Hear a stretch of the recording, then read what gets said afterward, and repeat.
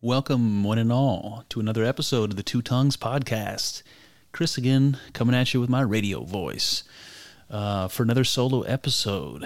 I gave you guys a little bit of a teaser on the last one that I was going to get into to physics. So I'm going to try to do that today, but I have to be upfront and honest with you. Anybody who knows anything technical about physics, I'm just going to apologize to you guys right now. I'm interested, obviously, but an amateur. I mean, this is something that I've been getting into over the last couple of years.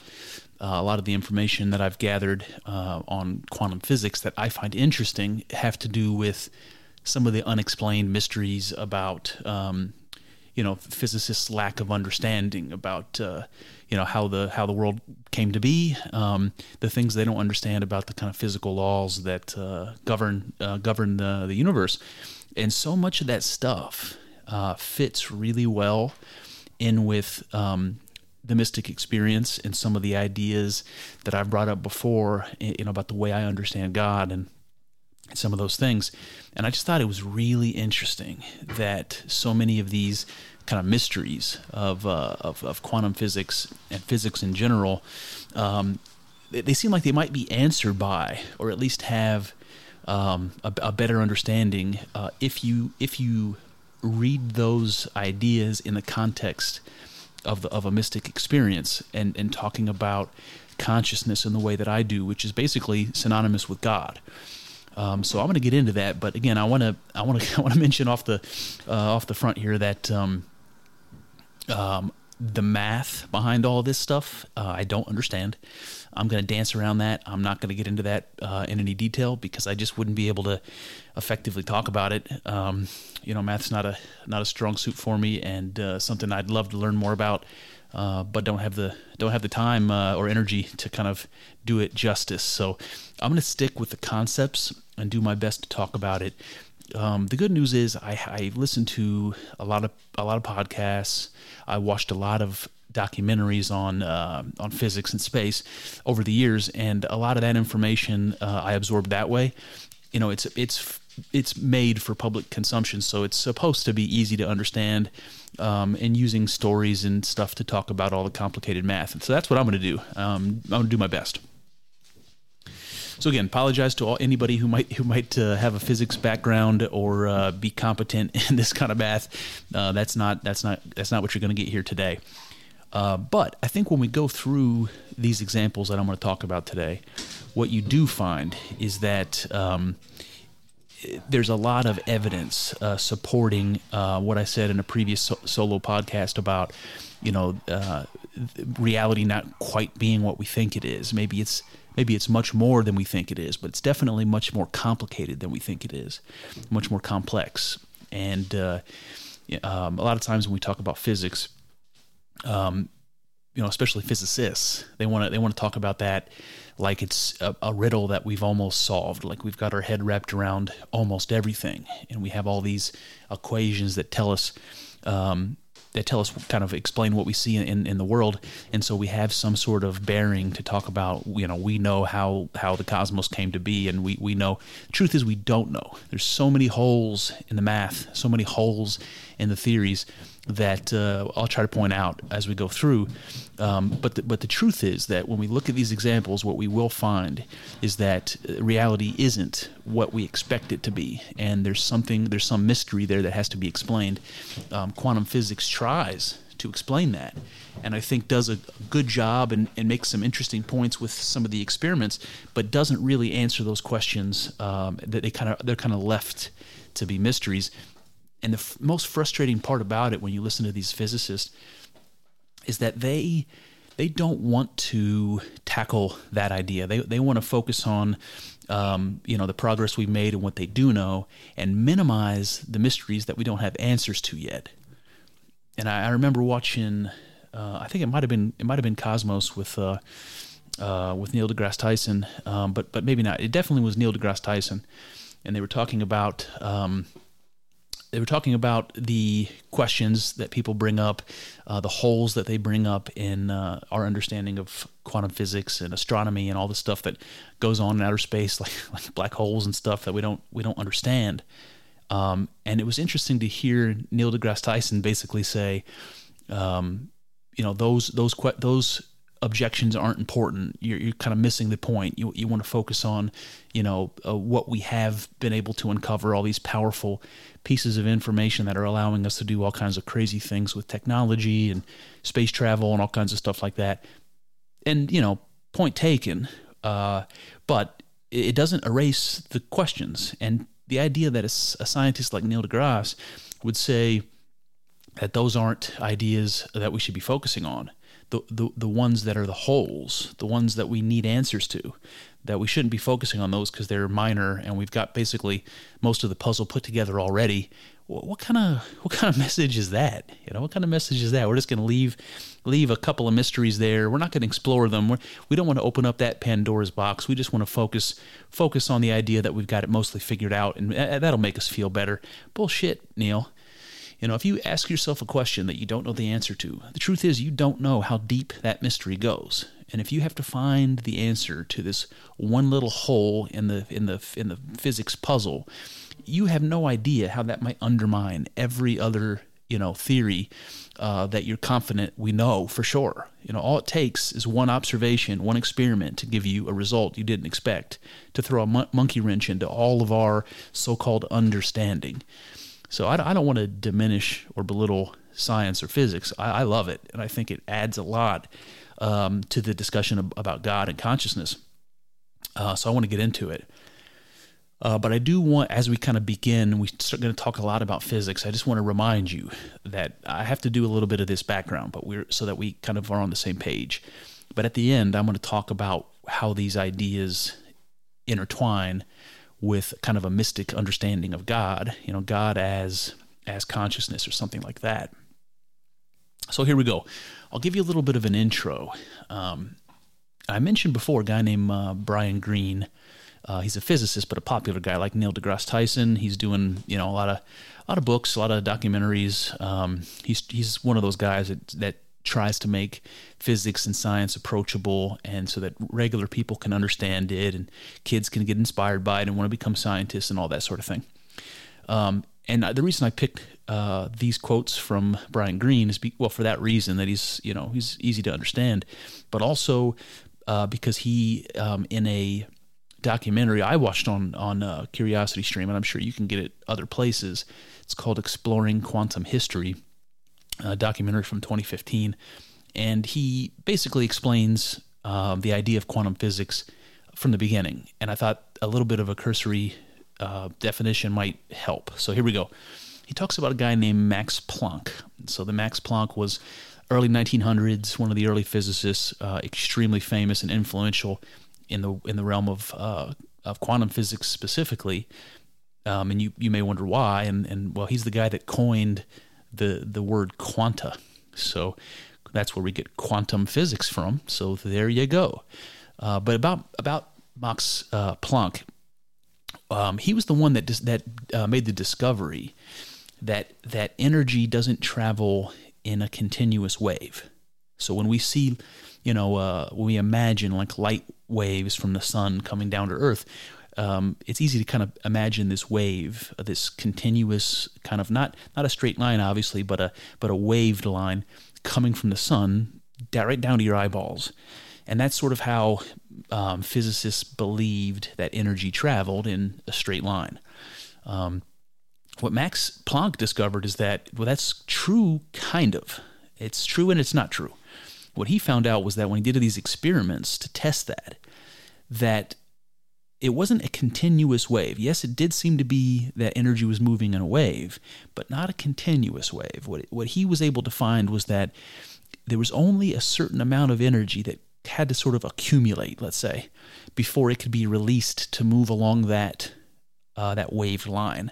So you can imagine, like, and this is, again, apologies to all the physicists out there, but this is how my mind imagines it. You can kind of imagine like a wave line from the sun down to your eye, and imagine a particle, like a dot, moving along that line. So this is kind of what I'm imagining. What Max Planck says is that that little dot that's moving along the waved line, that's a little packet of energy. The reason it's a dot is because it's a discrete packet of energy. That's what he calls a quanta. Okay. You guys may have heard of, obviously, the word quantum before, but you may have also heard the word photon. So I want to bring up that photon is a type of quanta. It's a quanta of light, specifically. So you might have other energy that maybe has a different name for the quanta that it represents, but for light, we'll call it a photon. So you may have heard that before. So long story short, the word quantum comes from quanta, and the discovery surrounding that word is just that energy does not move in a continuous wave, but in little packets of energy. I don't know what you think about that, guys, but I just can imagine being one of these physicists and asking the question, why is it that way? And of course, that's what caused a lot of the experiments to be developed that generated quantum theory, and all the crazy string theory and stuff that we have today eventually came from trying to answer that question. Why does energy flow only in these discrete packets? Well, I don't really know the answer to that question, but what comes to my mind is like sitting underneath a roof in the rain and just kind of watching the raindrops drip one by one, kind of from the corner of the roof, let's say. And in my mind, I'm thinking, every raindrop's probably about the same mass or weight, let's say, because the water is accumulating, and once it gets heavy enough for gravity to pull it off of that rooftop, there's a word for that, surface tension or something that they call that. But when it's heavy enough to kind of break free from that rooftop, that drop that comes down and hits the ground is probably approximately the same weight of every single drop that falls down. So the idea is that it needs to have a certain amount of water in the drop before it can drip. And this is how I imagine quanta. There's got to be a certain amount of energy before it can travel down that line. Okay, so long story short, that's where quantum comes from. And in this same documentary, Brian Greene says this. He's trying to describe to us where these rules that we're going to talk about, the quantum physics that we're going to talk about, like, where does that come into play? Where do we have to deal with that? And most people know it's on really, really small scales. So we're not talking about quantum physics in the sense of throwing a ball or shooting a cannon or something, and the physics behind all of that motion. That's not what we're talking about. We're talking about very, very small objects where the rules that govern everything else it's different. It changes for these very small objects. And what Brian Greene says is at scales of 10 to the minus 10 meters or so. So, again, the math is over my head, but 10 to the minus 10, I can sort of picture mathematically. Doing the math and writing out the number of zeros that it might be there, I could probably do that, and it would probably be a very large number. But once you add so many zeros and so many commas to a number, it loses all meaning to me. So suffice it to say, 10 to the minus 10 meters is probably very, very, very small. Smaller than we could probably easily imagine. And he goes on to say, at those tiny scales, every process is going to reveal the quantum nature of the universe. So what he's saying basically is, you can watch things happening at scale. Like you can look around, you can see, like I said, how a baseball moves if you throw it, from one person to another, or how heat works in a furnace, or how electricity moves in a system, or how the planet's orbits work and gravity. You can talk about all those sorts of things, and all of the rules and the math behind that doesn't work on the quantum level. It doesn't work on these very small scales. There's something else and weird going on, and this is what the quantum physicists were trying to figure out. Why, when we zoom down to these micro scales, do all the rules of nature go out the window? Everything Newton told us about force and energy and mass and all that stuff's just nonsense at the small scales. It doesn't actually work. What? Why? And this is what we're getting at. All right, so Brian Greene goes on to say about quantum mechanics, he says, it's a body of physical law developed in the early part of the 20th century by a single generation of physicists in order to have an accurate description of how particles behave in the microscopic realm. So again, I'm just pointing out here that there was a group of people in the early 1900s all the way up through you might say the 30s, and it included people like Einstein, people like Niels Bohr, people like Werner Heisenberg. If you've heard any of these names, the Heisenberg uncertainty principle, that kind of thing. All of these guys were working on this quantum stuff together. Again, including Einstein. And then Brian Greene goes on to talk about electrons, because when we're talking about electrons, we're finally getting down to a small enough scale where the quantum rules are going to apply. And when he's talking about electrons, he says, hey, electrons, they exist in quantum clouds surrounding the nucleus of an atom.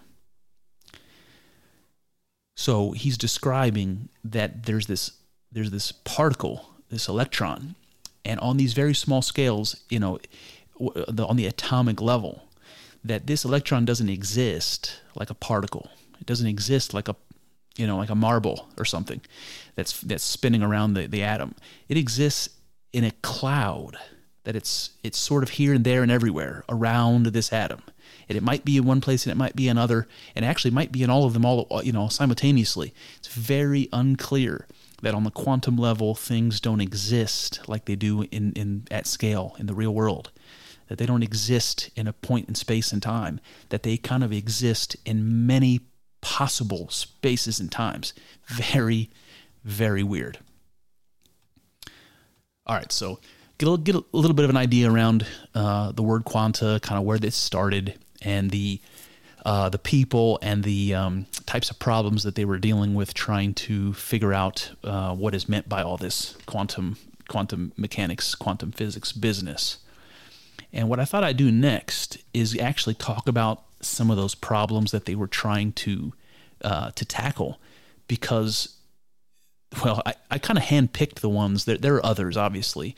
I picked like 4 of them that I want to talk about, some of them in more detail than others, but the first one here is, you guys may have heard this one before, and I may have talked about it in a prior podcast, but it's really fundamental to this whole thing. So it's called particle wave duality, and the experiment that people remember about this, it's called the double slit experiment.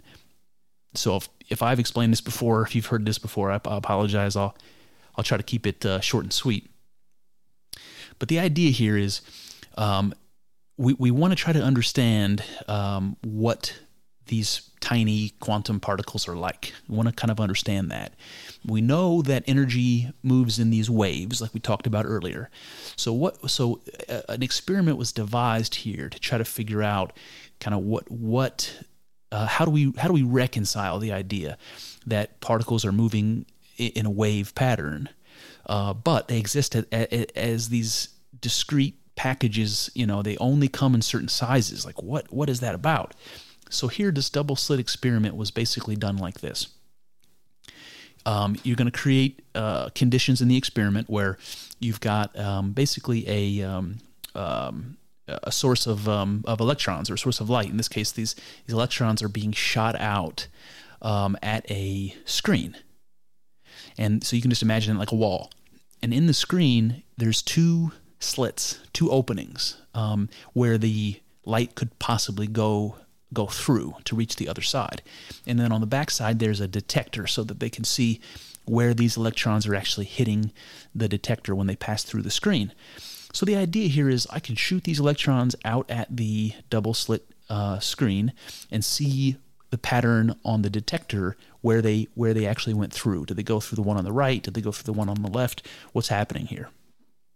So they did this experiment, and what happened sort of blew everybody's mind. They would take a single electron and they would shoot it. Remember, a single electron is going to travel in these discrete packages, this quanta. So it's only going to come out like what you might imagine a particle, a marble, to be shot out at this screen and either hit the wall and go nowhere, or go through one of those slits, either on the left or on the right.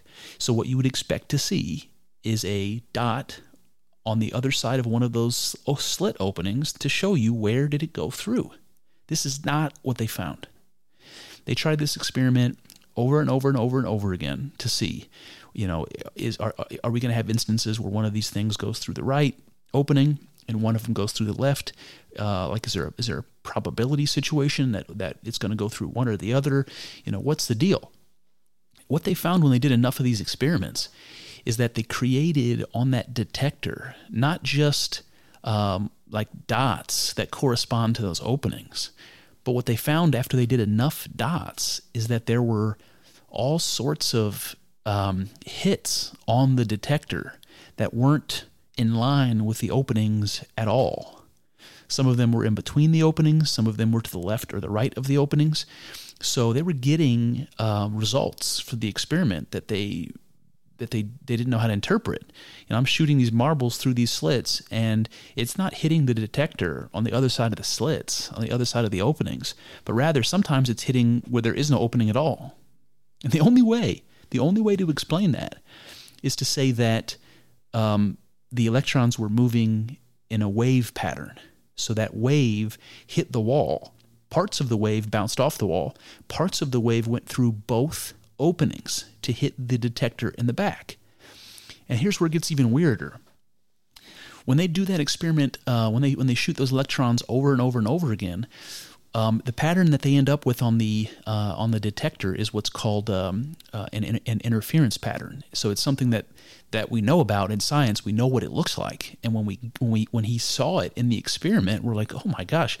Not only are these quanta of light, these electrons I'm shooting out, let's say, not only are they not a particle like I would expect them to be if they're a quanta, but they're kind of both. We know that has to be a certain size for that electron to go out, a certain energy, and we know that it's moving as a wave. And so what we end up seeing is multiple waves interacting with each other and creating this distinct wave pattern. It looks like a striped pattern. So you have dark stripes, white light stripes, dark stripes, light stripes, and this is what they saw in the experiment. And the reason it got everybody scratching their heads is because not only did it not answer the question or help them understand that particles are waves or particles, but rather that they're sort of both. And nobody had any idea how to explain that. Some people thought that the experiment was flawed or that it was wrong. There's a lot of debate about that. So this is it. This is the double slit experiment. And what it's telling us is that on the quantum level, these particles really don't exist as a wave or as a particle, but somehow as both. So what in the world does that mean? And this is one of those interesting mysteries of quantum physics that, you can't explain away. Can't get rid of this problem. You have to find a way of incorporating this fact into the way you understand how the world works. That's the only way of making sense of it, because it is what it is. There's no doing away with it. So Brian Greene, again, he says that even a single photon, even a single particle of light behaves like a wave. So one discrete package of light, I can't help but imagine as a particle, as a dot, that dot behaves like a wave. Okay. All right. So there's another guy that I talked about a minute ago when I was talking about Einstein and the kind of the early 1900s, where these quantum physicists were being kind of born, and one of the leaders, one of the OG guys, was a guy named Niels Bohr. And Niels Bohr has a quote that I just have to read. When he was doing his experiments and researching quantum physics and trying to figure out what the nature of matter is, trying to understand this particle wave duality thing I'm talking about, he said this. He said, "Everything we call real is made up of things that cannot be regarded as real." Wow. So you look around at the world around you, you look at yourself, you look up at the stars in the cosmos. Everything around you, and yourself included, are made up of things that we could not say are real. There's nothing about them that are tangible or material or part of the world. They're these weird quantum clouds of probability that we don't understand. And this was Bohr's in his statement. He's like, hey, the world is weird. It's weirder than you think it is. When we try to figure out what the world is made of, what we find is it's made up of things that are freaking mysterious. We don't have any way of understanding them. They're not like the world. They're not like the world. So how in the world can the world be composed of things that aren't like the world? It's a mystery. Okay. One other thing I wanted to bring up in this conversation about particle wave duality is another word called superposition, and some of you may have heard that word before. It has to do with Edwin Schrödinger, and that's another one of those early physicists whose names you might remember because of Schrödinger's cat. So some of you have heard that story, and it's a thought experiment. And I'll just describe it to you briefly here for context. So Schrödinger was trying to figure out this particle wave thing. And so on the quantum level, these particles, these quantum particles, they seem to be able to exist in two states at one time, as a particle and as a wave. So Schrödinger is trying to come up with an experiment to test this, and he has a thought experiment, and it, instead of a particle, it has to do with a cat. So let's go through this together. So you put a cat in a box, and you set up a trap in this box that says, under this particular type of quantum result, this poison will get released and the cat will die. If that type of result doesn't occur, then the cat will be fine. So it's like this particle, this quantum event could have one of two different like I say, states, either a particle or a wave. So we're talking about two different states, and it's completely random. There's no way of determining whether it's going to be one or the other. So Schrödinger's talking about this cat in the box, and he says, we can't know whether this one quantum event happened or the other, whether the cat is alive or dead in the box, until we open the box. So we have to open the box to find out which one of those things happened. And that obviously makes perfect sense. But here's where it gets weird. Using the analogy of a cat, we're actually talking about, the quantum world here. And what Schrödinger's saying is that that the cat exists, or that the quantum event exists in both states at once. The cat is both alive and dead in the box until I open it. So this is the kind of weirdness that we're getting into. I know that the analogy is a little bit weird. We're talking about a cat in a box, but the takeaway is that Edwin Schrödinger, mathematical genius, says in this sort of thought experiment that the cat exists in both states, dead and alive, at the same time, and until an observer observes what's happening by opening the box, both things have happened. Both things have happened. When you open the box and see which one it is, that somehow you have removed that other possibility and instead made it just the one thing. That until that box is opened, it's actually both. So again, what in the Sam hell does that mean? And there's a lot like this. So that's particle wave duality and superposition, really high level. Another one that many people are familiar with, and this is one of those problems of quantum physics that we're still trying to answer. It's called the uncertainty principle. So this goes back to Heisenberg, and if anybody's heard of Heisenberg, this is probably where you remember hearing it.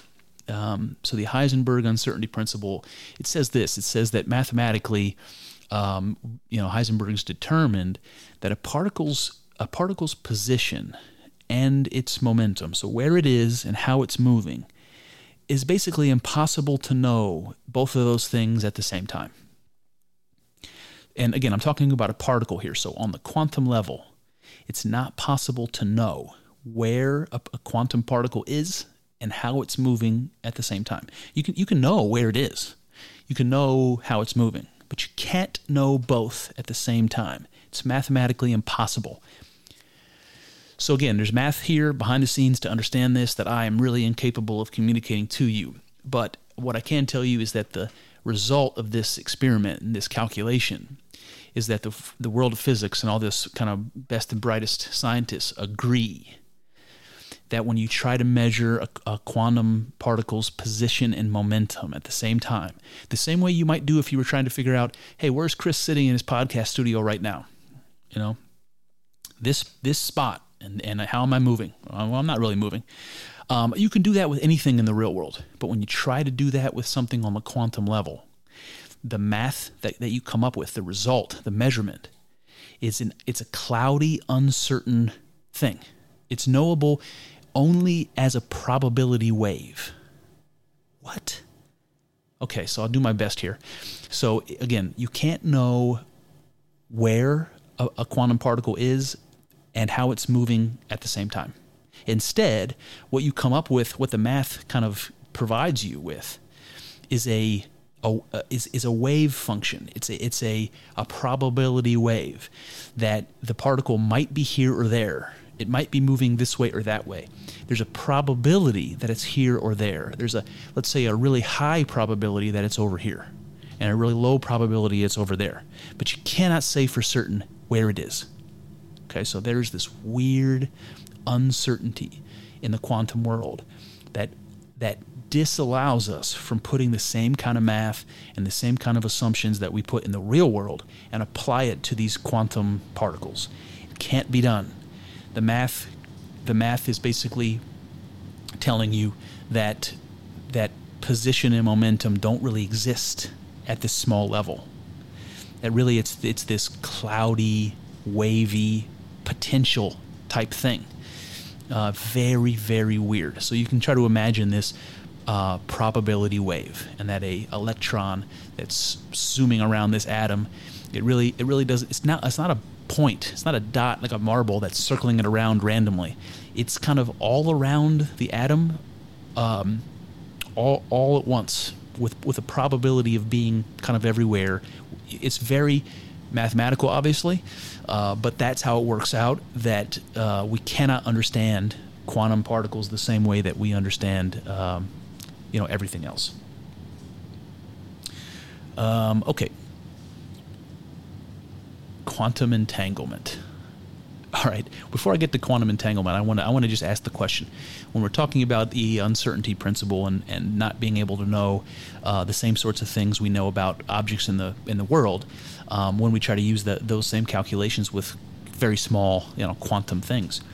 So the question that I brought up before, and I want to bring up again, is how can material objects exist in the world that have certain momentum and certain position? I can go out and touch it. I know where it is. I can see how it's moving.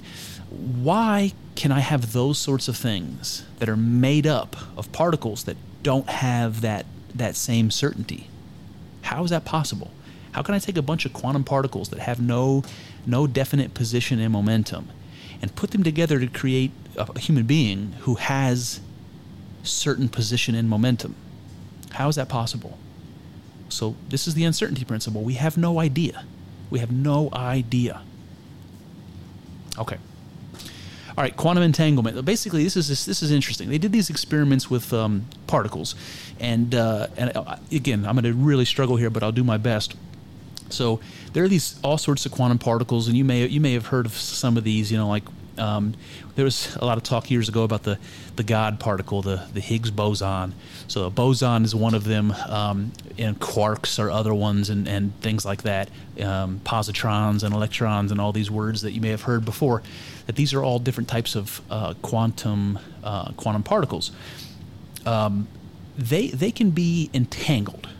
So when they do these experiments, let's say you create two photons. This is the way the experiment's been described, the way I can remember it.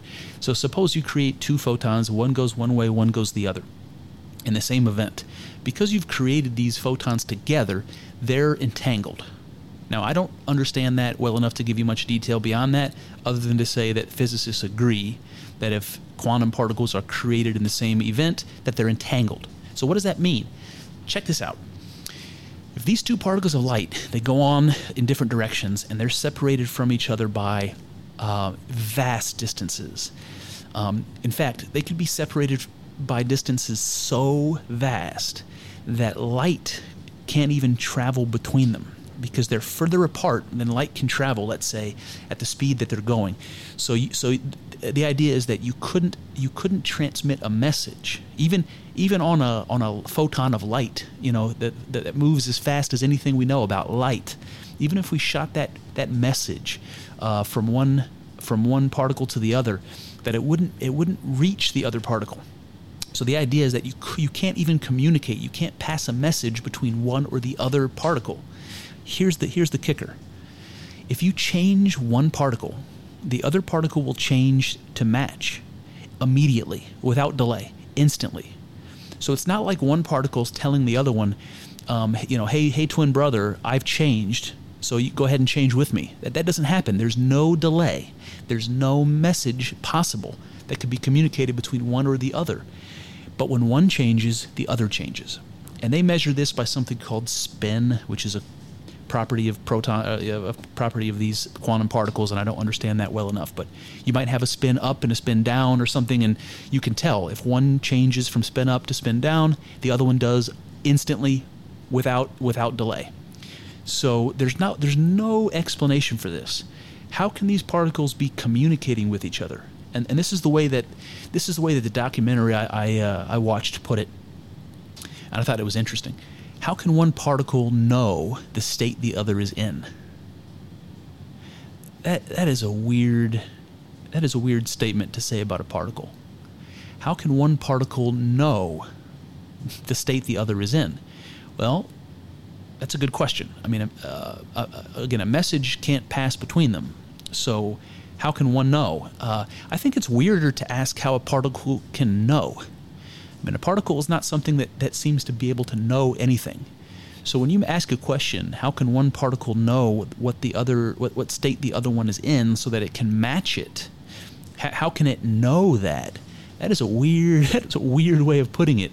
But I also think it kind of gets to the heart of this thing about consciousness, which we're going to bring up here very, very shortly. So again, one particle changes, it doesn't matter how distant they are from one another, the other one changes immediately to match the other one because they're entangled. All right, so there's also this guy named Robert Dykroff. He works for the Institute of Advanced Study. He's one of these crazy smart theoretical physicists. And he said something about entanglement that I thought was interesting. He proposed that space, the space that we move around in, the space we see when we look up at the heavens, that space emerges from the interaction of entangled quantum particles. So he actually thinks that it might be that space itself is sort of created from the interaction of particles that are entangled. Which I don't, again, very, very strange. I don't understand that. But just try to imagine the magic there that you might have on the very smallest levels these objects, these particles. We don't exactly know what they are, but we think that they're some form of energy. So these particles are some form of energy, and their relationship to one another, this entanglement, it creates the space that they move around in. That the interaction between these particles, their entanglement, creates the space that they need to exist and propagate. What? It's amazing. It's amazing. All right, last one I want to mention is called the problem of vacuum energy. This is something that we don't know the answer to, just like entanglement, just like quantum uncertainty, and just like particle wave duality we talked about. This idea of vacuum energy is this: scientists had tried to figure out can we take everything out of a space? Can I suck out all of the matter and energy and leave nothing? Is it possible to have a space with nothing in it? Is it possible? And so what they did was they did all these experiments, with a vacuum. They're creating like a space inside, a container in an experiment where everything is removed from it. There's nothing left in it. And what they find is when they do that, that it's not left with nothing in it. Even though they've removed everything, there's still something there that they don't know, can't understand. It's something they call vacuum energy. So even when everything's removed from that space and there's nothing in it, there's this weird base level of energy called vacuum energy that they cannot get rid of, that is always there, kind of in the background. Well, that's a mystery that, again, science doesn't know the answer to. And I can't help but imagine the idea that it's impossible to have nothing, that even in the state of vacuum, even in a state of nothingness, that there's this background energy that's impossible to remove. That sounds to me like we're bordering on a conversation about God. We're bordering on a conversation about something that's eternal, about something that is behind the structure of the cosmos that we can't get rid of no matter what. And it starts to border on the same type of an idea that I've formulated on this podcast about how I understand God. Okay, so a bunch of mysteries that basically talk about on the very smallest scales when we try to figure out what things are really made of. That there's all this uncertainty that we have. We have these quantum clouds of probability. We have space being created from the interaction of these particles. We know the particles are made from energy. We don't exactly know where that energy came from, apart from saying the Big Bang, which we don't really understand either. But even so, even in a state of nothingness, there's still this vacuum energy that we can't explain. Not to mention dark energy and dark matter, which are whole other conversations we're not going to get into. Okay. All right, so before I get to the interesting stuff, I want to talk about the fundamentals a little bit. I've done that a bit already, but I want to do that a little bit more because there's some language that's important that I have to explain. So the first one is called the wave function. I don't know if anybody's ever studied quantum physics, you've heard this before, the wave function. What the heck is the wave function?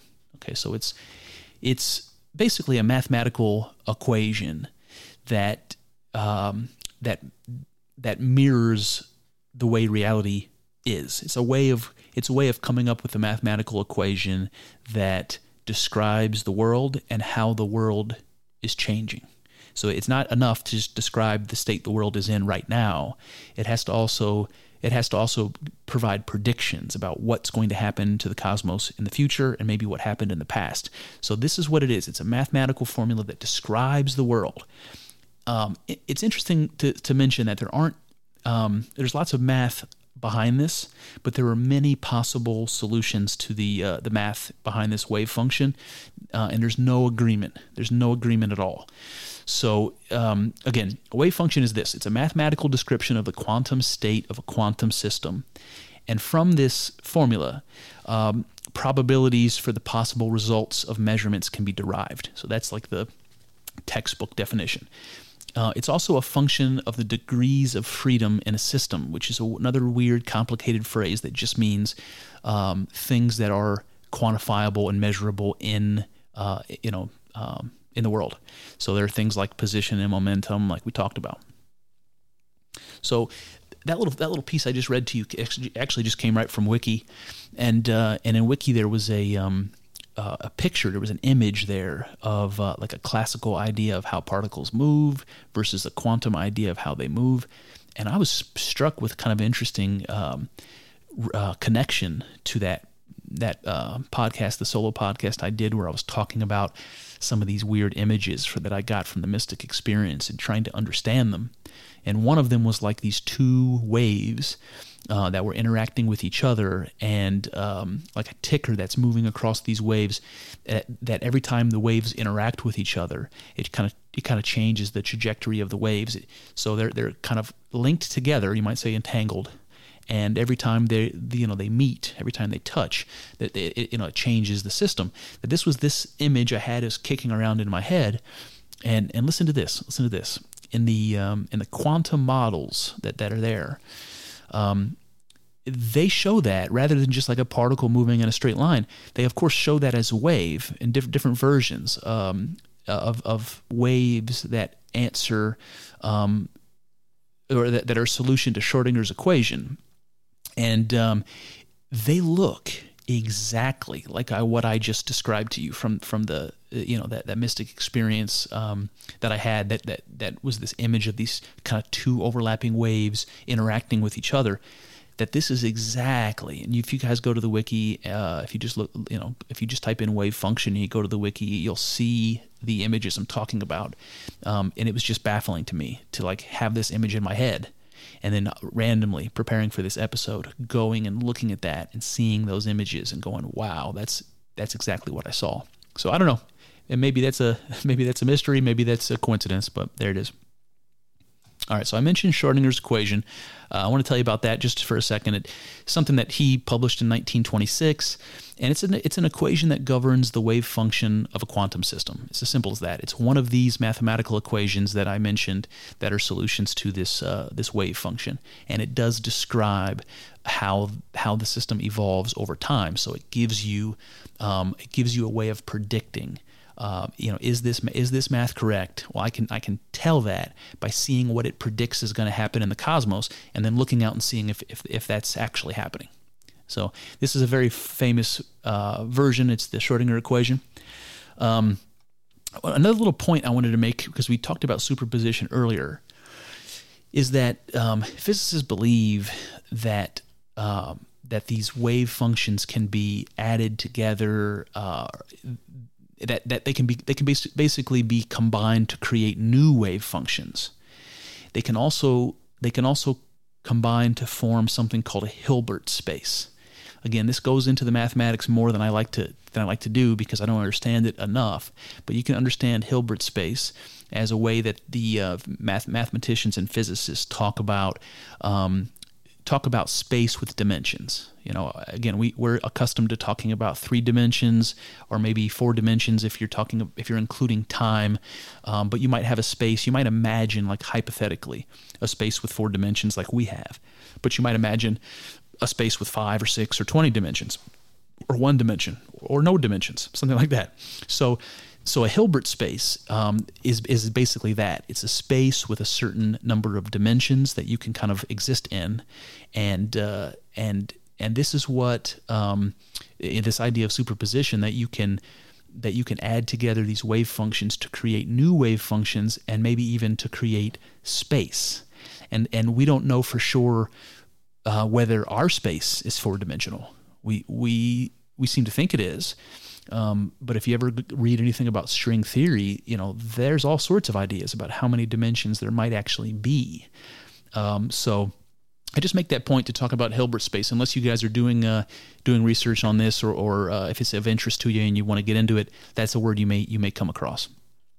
So can't talk about Hilbert space without talking about string theory. We're not going to focus a lot on string theory. It goes way beyond what we want to talk about today. But string theory is one of many attempts, and there's more than one type of string theory, by the way.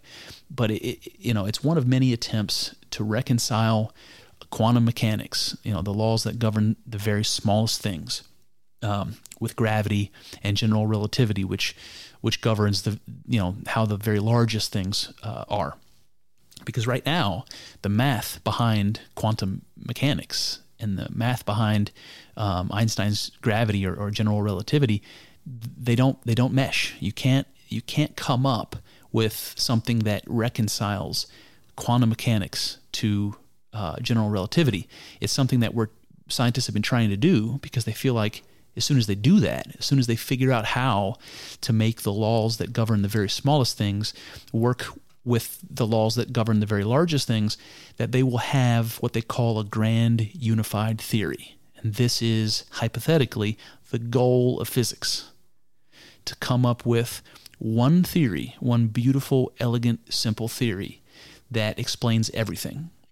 And you might imagine that as a formula that is God, something like that. That in this mathematical formula you have condensed everything you need to know about how our cosmos came into existence and where it's going to go in the future. If it ends where it ends, you'll know all of that once you have a grand unified theory. Now, obviously, that's something we don't have. but what a lot of people are searching for. All right, guys, let's get to the interesting bit. All right, so here's where things get interesting. And basically the way I want to talk about this is trying to answer all these difficult questions of physics. And there's been a lot of people who have proposed answers. Nothing's been obviously proven, but there's been really brilliant people who've talked about this. And the ones I want to focus on, they basically are evidence that consciousness is integral to the physics that underpins reality. So all of this quantum stuff that we've been talking about, all these mysteries, that they might actually be understood or explained if we just imagine that consciousness plays some important role in all of this and take that into account. However that's done. Because we don't understand consciousness, we don't know how to do that. So this is still a mystery.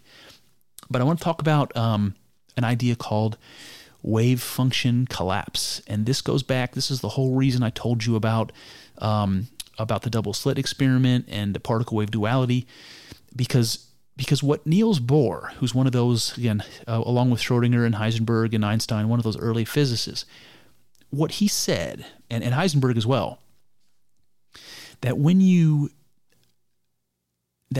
observe anything in a quantum system, and what they meant by that was, like, they're doing experiments. So they say when I take a measurement, that somehow that measurement interferes with the quantum system. It interferes with the calculation. So the moment I measure this quantum thing, I've changed it. So I'll never really know the answer I'm trying to get, because just by observing, just by measuring it, I'm changing the math. I'm changing the outcome. So they're trying to figure out a way around that, and this is what's really interesting. And this maybe goes back to the Schrodinger's cat paradox that we talked about, is that Niels Bohr said this. He said, what if you are obviously existing in this quantum system. You're part of it. And when you observe it, you change that quantum system. What if what you've actually done is collapsed the wave function? And the way he's describing this is Schrodinger's cat in the box. It exists as a dead cat and an alive cat. It's in both states at the same time. And maybe that's how the world is fundamentally. That's why it's like electrons and these particles are existing in these probability clouds. Maybe this is why. Because they exist in all of these states at once. But the moment you observe it, the moment you take the measurement, that you actually collapse the wave function, all of the possible states it could have been in, you collapse it down into one certain state.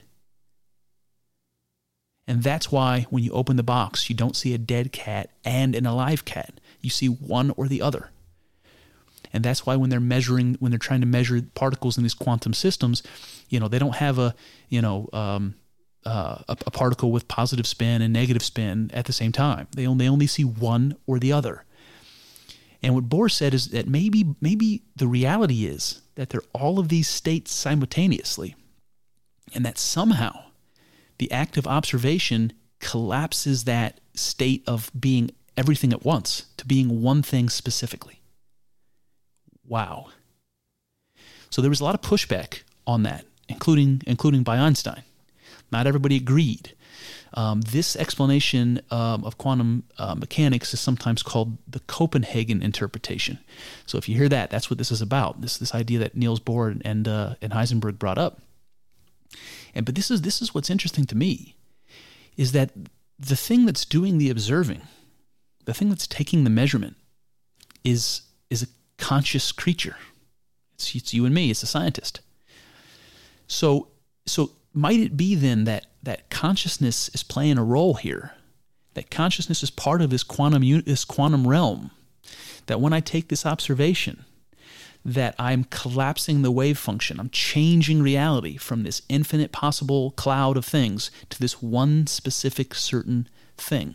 That I'm going from this ethereal, mysterious realm of this quantum level to this concrete, material, physical world that we exist in. And here's a note that I wrote to myself, and I included in here, is I said, and I mentioned this before on one of our other solo podcasts, but trying to understand the material world, the cosmos. So that's something that I usually call being. I'm trying to understand that as experience, because that's how we understand the cosmos. That's how we encounter it. We experience it. So I was trying to make sense of that. And I said, being is experienced, of course. And then I say, does it exist outside of experience? Does it exist at all outside of experience? And then I just wrote down, quantum physics says no. Under this kind of framework, without observing or experiencing, there is no concrete being. There's only potential. So this is just amazing. The idea that consciousness plays some role in taking fundamental reality from this sort of state of infinite potential and making it something specific just by being conscious of it. Amazing. All right, so this gets a little deeper. So if you fast forward to a little bit later, I think the 30s and 40s and 50s, we encounter a guy named John Wheeler. And John Wheeler is a physicist. He's an extraordinarily influential and important physicist. He was the guy that first coined the term black hole. He was the guy that worked on nuclear fission. He picked up the general relativity stuff after World War II from Einstein. He's an extremely influential and important physicist, John Wheeler. Okay, John Wheeler said lots of awesome things, but two things that are very, very, very weird. And these aren't particularly popular. You certainly, if you look up John Wheeler, you're going to hear a whole lot more about black holes and fission and all this stuff than you are going to hear about the ones I'm going to tell you. But you'll see why I bring them up here as I explain them.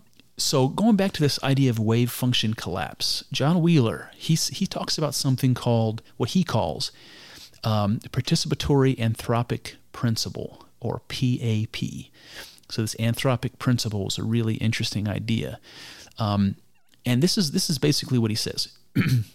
That if you take the Copenhagen interpretation seriously, which is this wave function collapse, consciousness causing that collapse. If you believe that sort of a thing, it says that you have to conclude because no phenomena can exist until it's observed, and under this framework, that observers are necessary for the universe to exist. Well, he says for the universe to have meaning, but I'm not sure what he means by that. I think that's a political way of not saying that you need an observer for the universe to exist. Now, I think this plays down an interesting road, because you can start to think about who that observer is, or what that observer is, and start thinking about consciousness in some weird and unusual ways. And I'm going to save that to the end, but I'll get there.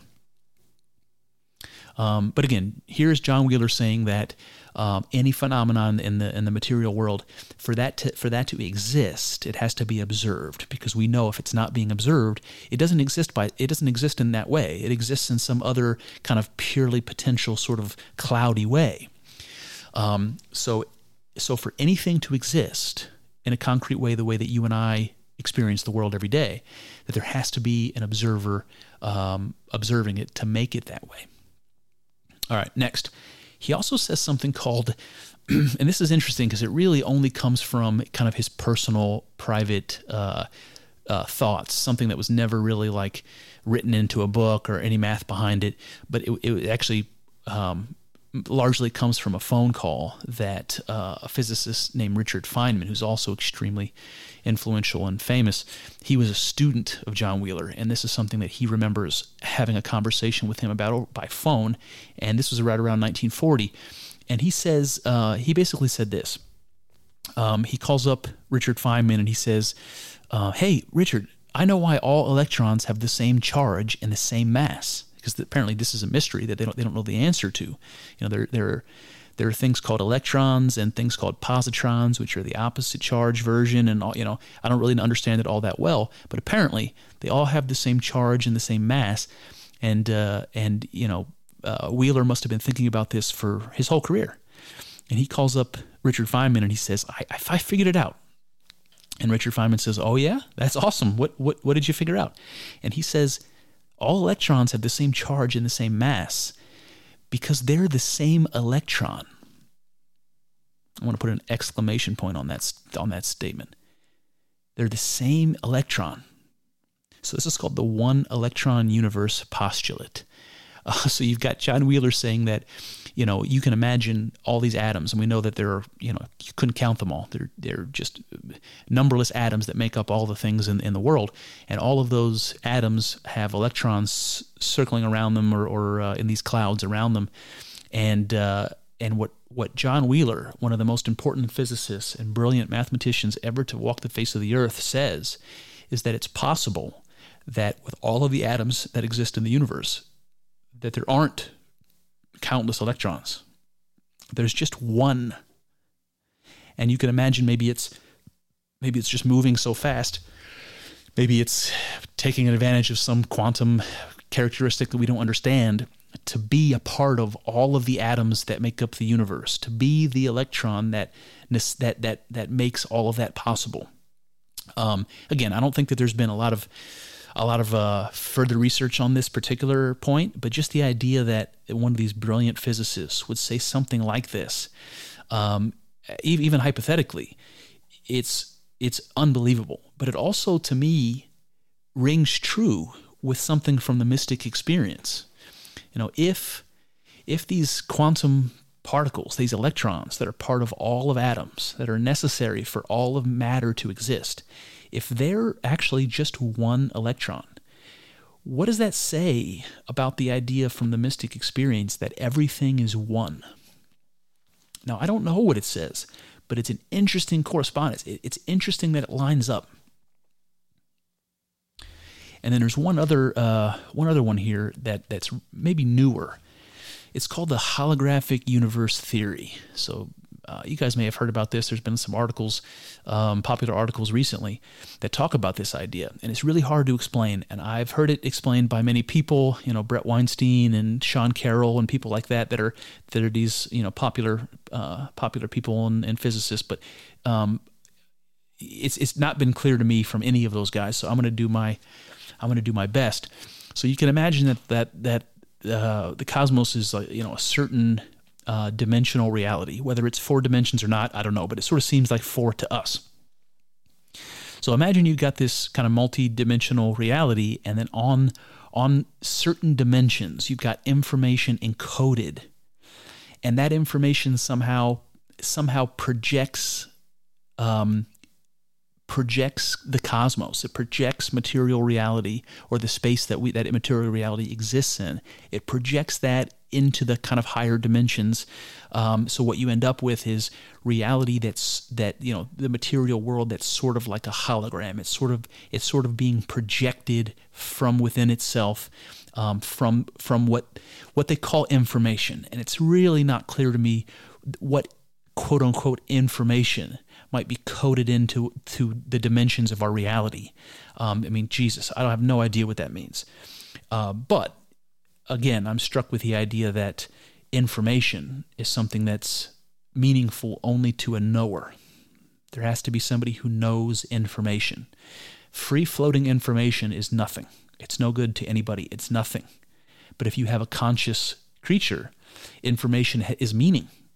And so how can you have information encoded in the fundamental part of our existence if it wasn't first of all, if it wasn't encoded intentionally, and even if it was, you have to have a conscious creature there to read the information, to know the information. Otherwise, what the hell is it there for? So in all of these sort of paradoxes and all these mysteries, we keep coming back to the idea that consciousness is somehow involved. Consciousness might be involved with wave function collapse, which kind of creates the certain material world that we live in. It may also be part of kind of the nuts and bolts that that causes space and time to emerge, in this idea of a holographic universe, that the information is somehow there for consciousness, for the knower. These are really hard to understand, but the idea that these mysteries exist and that consciousness is sort of being talked about as an important part of it, this to me is absolutely amazing. For more than one reason. For the reason that it corresponds to some of the mystic experience that I've talked about and I'll talk more about, but also that these specific questions aren't really being pursued actively by physicists. And if they are, they're like in their basements on their free time. This isn't research that people are doing in the universities and publishing and getting a bunch of attention because this is woo-woo stuff. And it's kind of a black mark on John Wheeler's history, this participatory anthropic principle and the one electron universe. These are sort of black marks on his untarnished, academic reputation. Because when you start talking about things like that, it's way too close to talking about God for modern scientists to appreciate. They don't want to be pigeonholed and made out to be some kind of a kook or something that's unreliable or unscientific, because you're starting to stretch your science into the realm of consciousness where it's very, very difficult to avoid talking about God. So it's a shame, but interesting nonetheless. All right, so this idea of holographic universe, there's another phrase that's tossed around with this idea, and that's that reality could actually be representational in nature, or even digital in nature. Again, I think that's more of an analogy than anything else. But the fact that a holographic universe theory is called representational in nature obviously strikes a chord with me, because my understanding of God and its relationship to being, to reality, is something like that. It's representational in nature. So I'll talk about that more, but I just think it's interesting that here again we're seeing that idea of representation, which is something that consciousness does. Now, going back to the explanation I gave before about this with Jordan Peterson, again, a psychologist, talking about how people project. They have these psychic stand-ins in their mind so that they can understand things that they don't understand. And I have thoughts that these sorts of projections, that what's projected in them are representations. So the fact that the universe might be representational, to me, might actually be linked to that.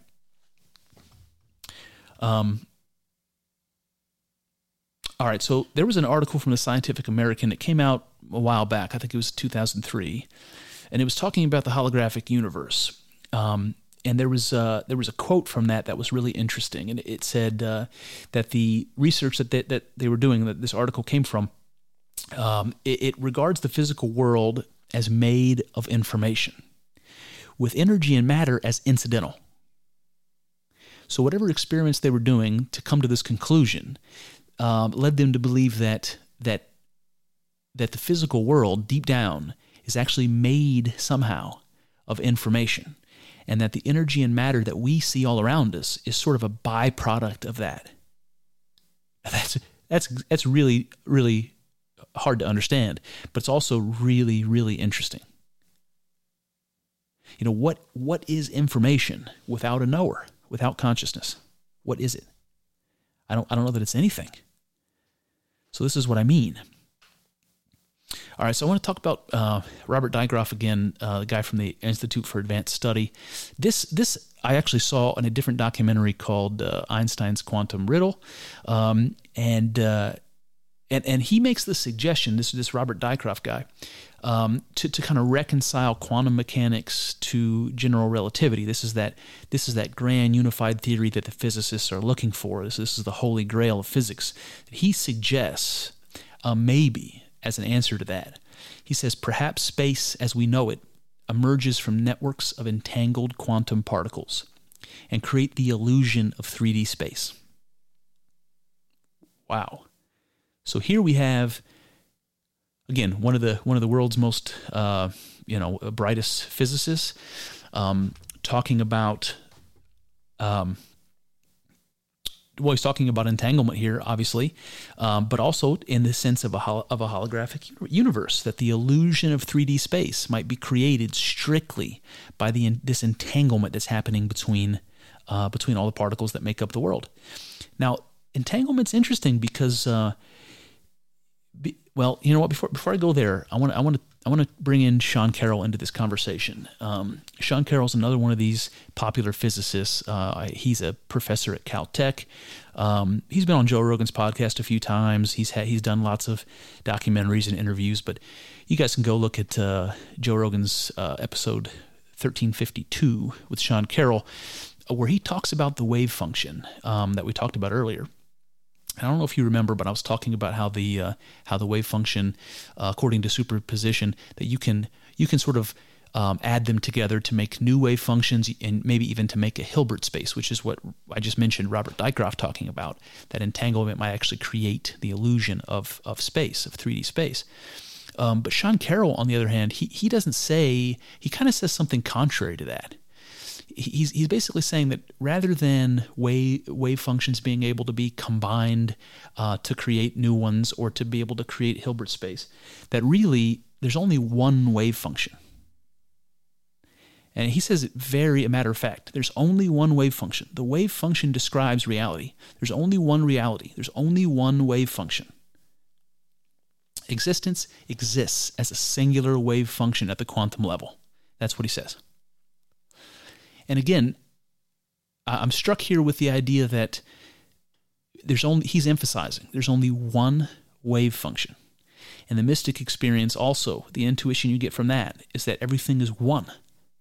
So just like Wheeler talking about the one electron hypothesis, and Sean Carroll kind of emphasizing that the best way to understand the wave function, the formula that explains reality, is as one formula. We can't have this piecemeal approach. There's only one reality. There's only one formula that explains, how it got here and where it's going. He also explained that the act of observing, that's what entangles the observed with the observer. So we were talking about, the collapsing the wave function and making the observation to turn something that's this potential cloud into something certain. That the act of observing is what is actually entangling the observer with the observed. I have a really hard time believing that this entanglement is what physicists says it is. Understanding it the way that they are trying to understand it. That one particle somehow gets associated with another one, so that they're always in the same state, forevermore. That might actually be better explained by saying that they're not multiple entangled particles, but they're one. They're one.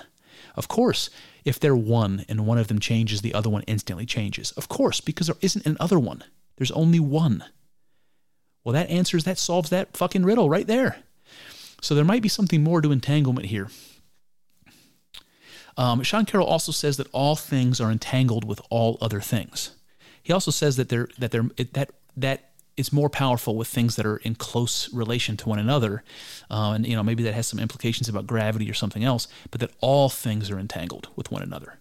So again, if all things are entangled, and observing is what causes entanglement, the act of observing, how in the world can we suggest that the world is anything other than consciousness, the thing that observes? And if that's the case, the thing that observes isn't entangled with other things. It's just one thing. And that's what the mystic experience tells you. And this seems to be the low-hanging fruit, the answer to some of these questions of quantum physics that nobody is latching onto, because all of these academics are afraid to be called a fool. They're afraid to be wrong. They're afraid to be criticized. They're afraid to be called, a believer in God. They don't, because it's not popular in the scientific community. It's the easiest way to discredit you. Just like the media today calling you racist or sexist. It doesn't have to mean anything. It's just a kibosh. It's just, we're not doing this. And that's what science has done. They've separated themselves from God so long ago and so powerfully, since the Middle Ages, let's say, that, or at least the Renaissance, that that we basically created this area of exploration that no scientist is willing to tackle. Well, I'm doing that now, you guys. So take it for what it's worth.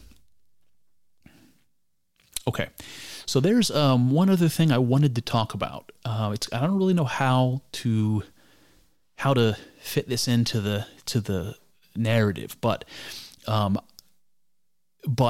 I did hear from several different places, and I believe one of Brian Greene's books, that he was talking about the history of like physics and how we came across these problems, and kind of how all the different fields emerged from these different observations and problems that we couldn't answer. It's really interesting to see the history behind it.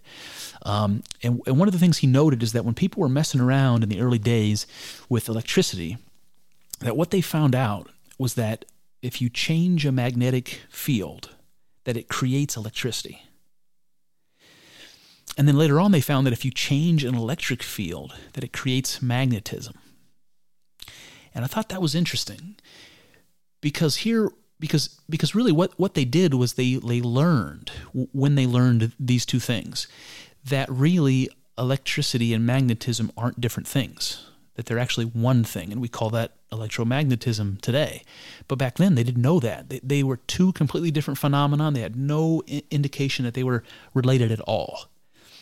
And I think what I found interesting about this was two things. That we have, again, kind of this consolidation of forces, that when we understood that these multiple things existed, electricity and magnetism, that we ended up learning that they're not different things, they're one thing. And that we continue to see this, the oneness of reality, over and over and over again. And I think that's interesting. But there's also a thing in here that's interesting that I don't understand very well, and I'm just going to tell you as best I can, that has to do with creating something from nothing, something like that. And the idea here is that you have this field, just like a quantum field, where we're talking about, this field of probability. Here we have this field, this electric field or magnetic field or electromagnetic field, you might say, and I wonder, how do I put this? It's very difficult when you don't understand something well enough to put it into words. And that's what I was trying to get across in that podcast I did about the mystic experience and the images from those, trying to make sense of this. But going back to this something from nothing thing, the idea that you have these fields that are part of the kind of structure of reality, and that all you have to do is change the field somehow to create energy, to create this force, whether it's magnetism or electricity, that all you have to do is change the field to create this force, this power.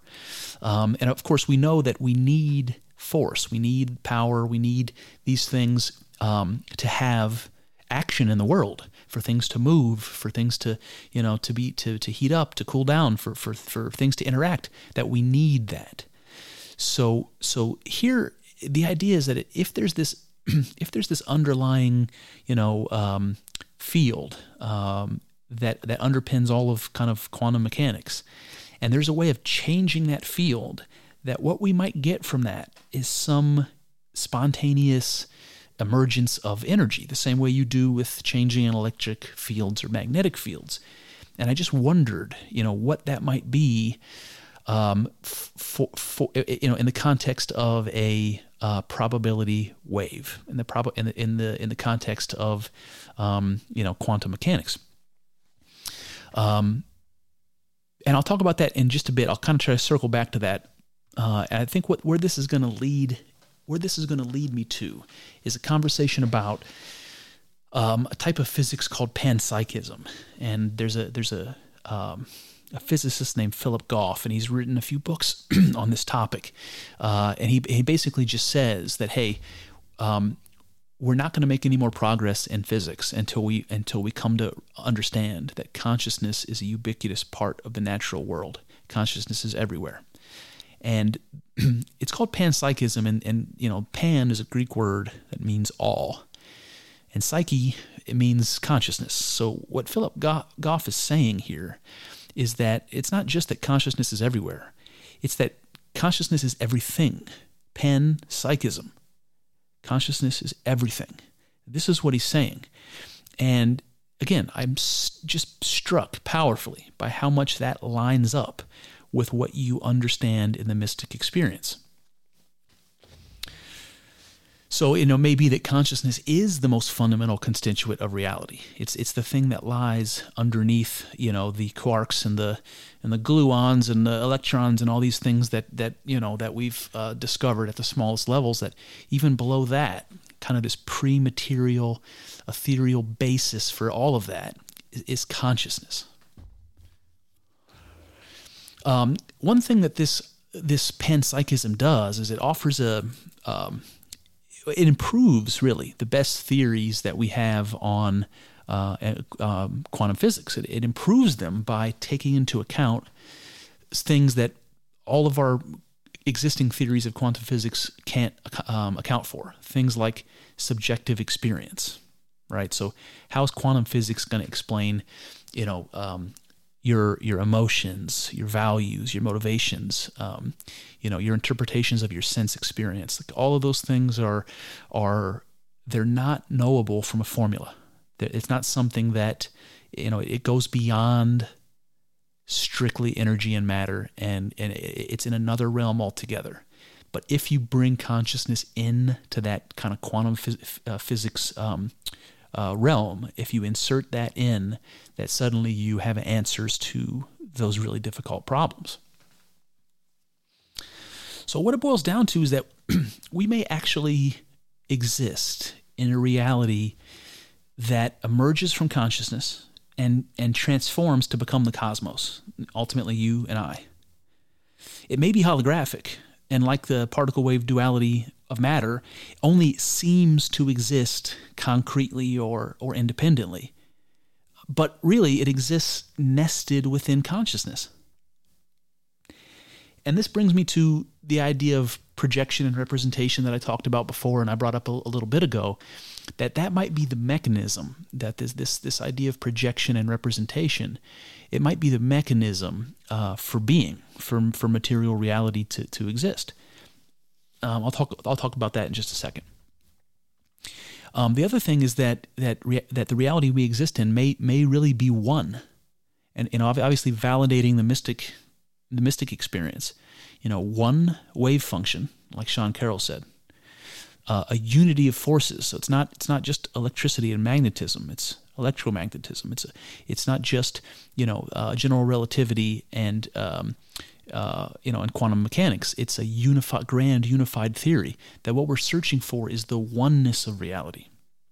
And not to mention the one electron theory that John Wheeler mentioned, and then this idea of entanglement, as by observation, that we can trace back to Niels Bohr and Sean Carroll also. So it may be all of this stuff is true.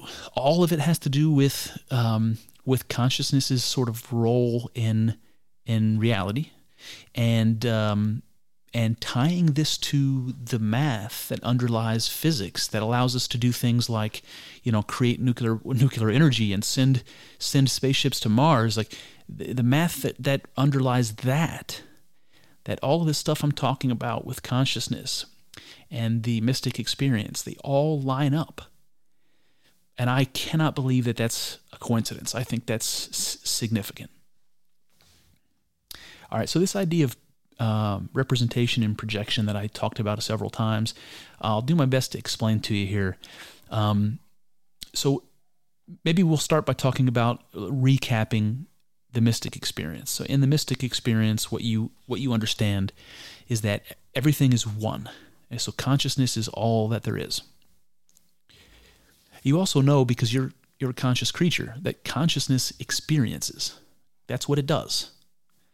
So if consciousness is all that there is, and consciousness experiences, what is it experiencing exactly? And the answer is that it's experiencing itself. This is that self-consciousness, the idea of self-consciousness. Consciousness experiencing itself. Well, how does it do that exactly? And this is what I think representation and projection is.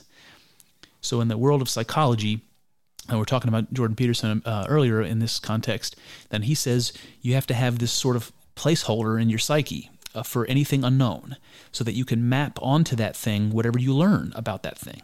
So there's this something in your psyche that's projected there, and so what I imagine here is consciousness projecting a representation of itself, because that's all that there is, and experiencing that representation. So this, in my mind, again, I don't know that I understand that thoroughly. I obviously don't, but you can understand what I'm saying really high level, that consciousness is all there is. So if it experiences itself, that how it's doing that is by projecting a representation of itself and then encountering itself that way. Now, I cannot help but imagine that when God represents itself and encounters itself, that what that is being. That's you and I and the cosmos. We are, as I've said before, the experience that God is having. So this is how I understand it.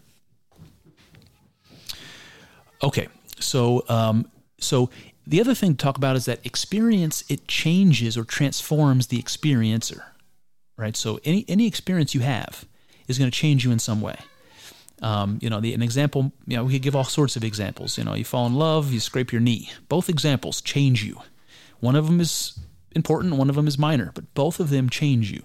You fall in love, you become a person who knows what it's like to fall in love. You scrape your knee, you become a person who understands pain and consequences and all that stuff. So there is no experience that doesn't change you. And we can take this all the way to the quantum level by reminding ourselves that observations impact the quantum system. They collapse the wave function. Observation, consciousness does that. So you have experiences, those experiences change the experiencer. Okay? Consciousness observes itself, and that changes itself. Now, if I'm an observer, if I'm a physicist and I'm observing a quantum, process, and my observation, just by observing it, changes that process, this is what I'm sort of imagining. I'm imagining that what God has done by experiencing itself, by being conscious, that we, as sort of the experience God is having, are going through that same transformation, that change that experience changes us into, that God is transforming and we are transforming.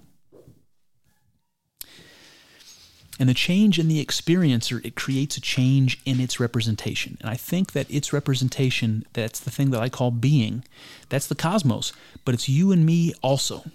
And this is sort of what I meant talking about the mystic experience and trying to relate the cosmos to God or being to God, or you and me as God, understanding that this has something to do with it. Self-consciousness, that what God is doing is experiencing itself into being, and we are that being. I also think that I had this sort of, again, maybe another image in my mind that I'm struggling with, I'm trying to understand, that when consciousness transforms, that there is a kind of a self-perpetuating system of cause and effect between consciousness and its self-representation, between God and being. That this process or system or interaction, this back and forth between consciousness and its representation, that whatever that is, that's responsible for being. That's something that I call the being generator. And I don't have a better way of expressing what that is other than by calling it self-consciousness, when God experiences itself. Now, there was an article that came out not long ago, maybe a year or so ago. The title of the article, I can't remember where I saw it. The title of the article says, "Physics shows that imperfections make perfect." And there was a lady named Adelson Motter, professor of physics at Northwestern University, and she did some special research that she was reporting on. And what she says is the research explains that identical entities, that they naturally behave identically. And this is true, on the quantum level. And then it says, until they start interacting. When identical entities interact, they often behave differently from one another. So I think this ties in. I mean, you might imagine two electrons. They might, again, expect them to behave identically because they're the same thing, let's say. But as soon as they interact with one another, then the two electrons behave differently from one another. And I think this ties in really well, this particular experiment in physics.